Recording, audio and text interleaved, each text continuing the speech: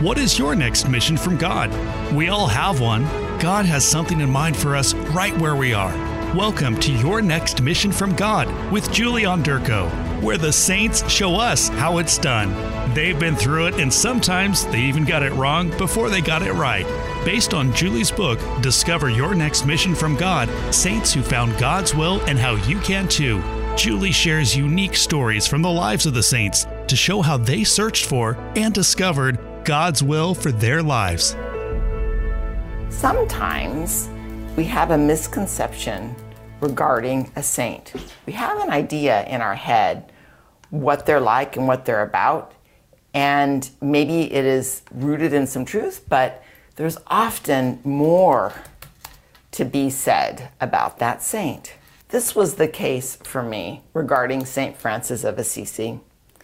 I had this impression that he was kind of a wimpy guy, and that he was, he loved the animals and nature, and that there wasn't really much backbone to him except that he retreated from society and kind of ran away from it.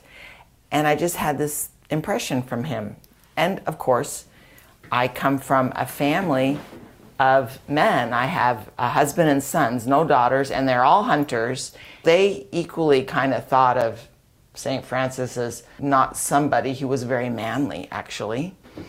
And that permeated my understanding. Because remember, I was not raised Catholic, so a lot of the saints and their impression with me was just kind of what I learned after I had married my husband and became a practicing Catholic and was confirmed. That was my impression of St. Francis of Assisi. But I couldn't be more wrong. And one of the things that led me to this understanding of St. Francis was an experience I had. We're going to back the train up. 12 years ago, there was a pilgrimage from my parish, Christ the King, to Rome and Assisi. And I was really excited to go to Rome. And Assisi, I was excited, but I wasn't a fan of St. Francis. But, I was in for the tour. And it's interesting that I didn't get to prepare for the trip at all, because during that time in my life, I had someone just graduating high school and would be going on to college. At the same time, I had another son who was just getting married, and I also had another son who already was married. So this was the situation. The son who was getting married, that wedding plan with lots of family coming in from out of town and doing the rehearsal party, which was a sleepover, big house on the river. It was just a big production, planning this, and then the wedding and all the company coming and staying for a while, etc. That this trip was going to happen after the wedding, and so I didn't even prepare for it. I loaded up my clothes and got on the plane with everybody else, with absolutely never having been to Europe, no expectations, nothing, and very unprepared. At least I hadn't done any research at all. And I was what you would call an uncatechized Catholic. Because I was very busy with everything else, I didn't get to prepare even with the group as we got ready to go. Linda Maynard was in charge of the travel plans, and she had done her best to prepare us. And one thing that she had done was, at our church, she had shown the film for the whole group, Claire and Francis. But I couldn't be there for it, so I missed it. I didn't. And it was filmed in Assisi, so she wanted everyone to kind of, have this experience, and so they watched the film, Claire and Francis.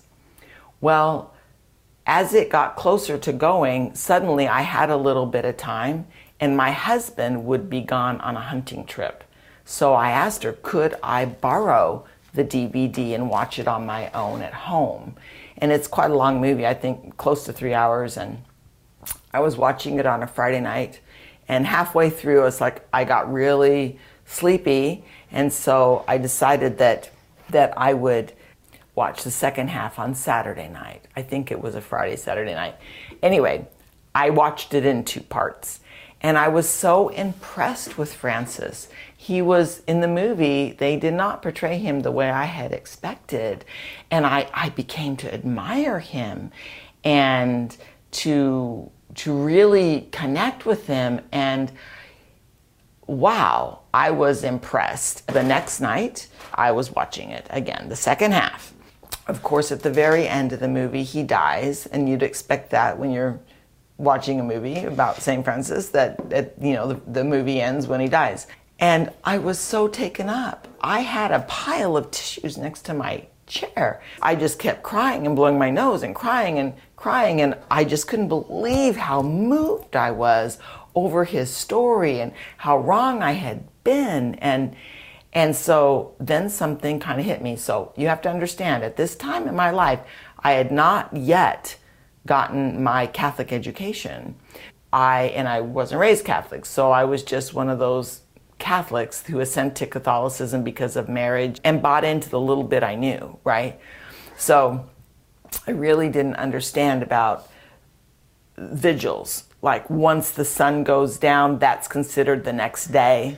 I didn't understand that. I know that goes back to the Jewish tradition and the Hebrews, that once the sun went down, that was the next day for them. It wasn't at midnight like it is for us. And I was crying, and I thought, oh my gosh, what is the day? I had forgotten what day it was, but something tingled my brain, and I went to look, and it was October 3rd at night.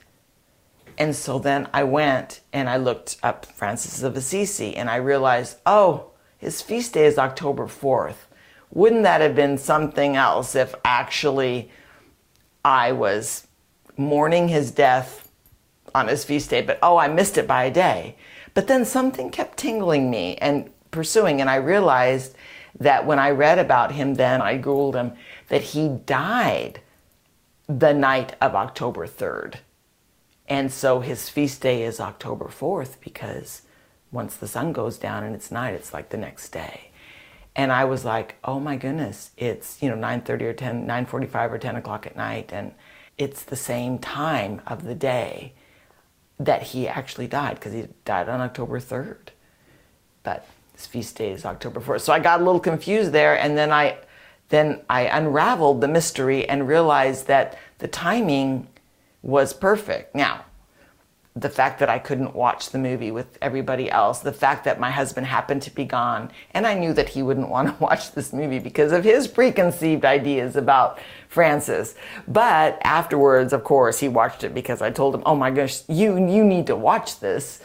That was an interesting experience. And then within a few days, I was actually in Assisi at his tomb. And I kind of thought, well, after something like that happening, I'm going to have a big experience in Assisi. And I didn't.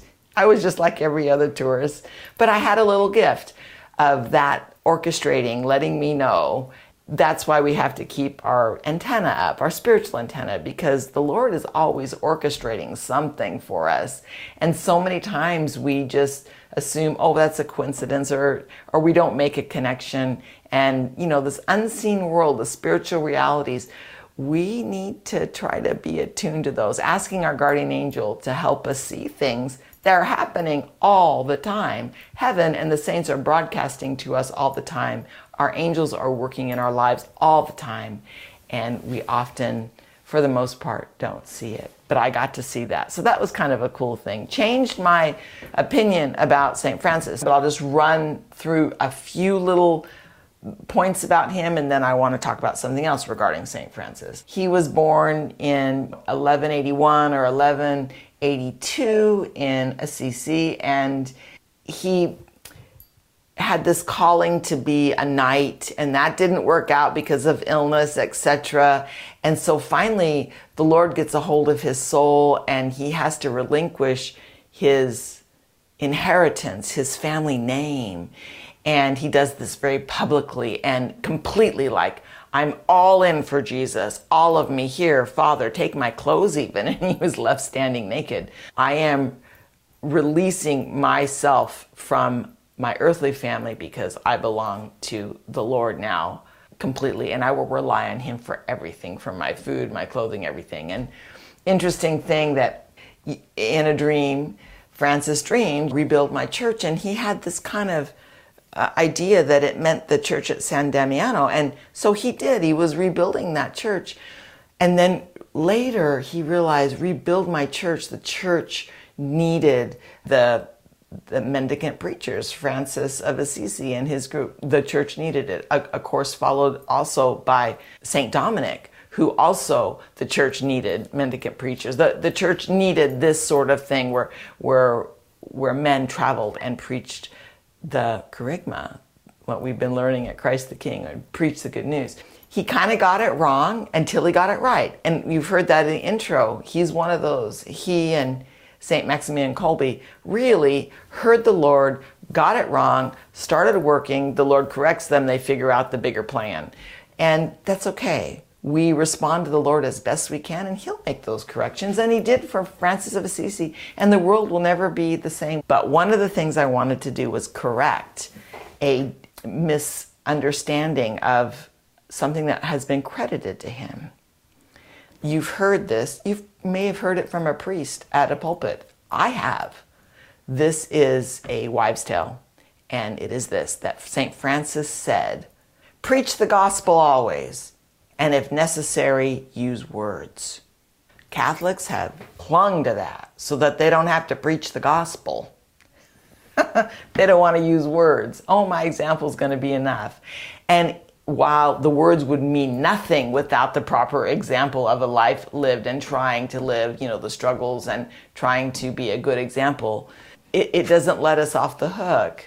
We do need to use our words to proclaim. Now, we've been hearing the kerygma represented to us at Christ the King in 4 amazing homilies by Monsignor John Syak. And if you go to ctk.cc, you can click on a link that lets you listen to those homilies and get the notes from them. They cover created, captured, rescued, and response. And at the recording of this right now, we've got 3 done and 1 more to go. It'll be posted as it's done. It's amazing. The Lord is expecting us to proclaim this kerygma. Now, I will give you an example of a good way to proclaim it. One of the good ways is just your own personal story.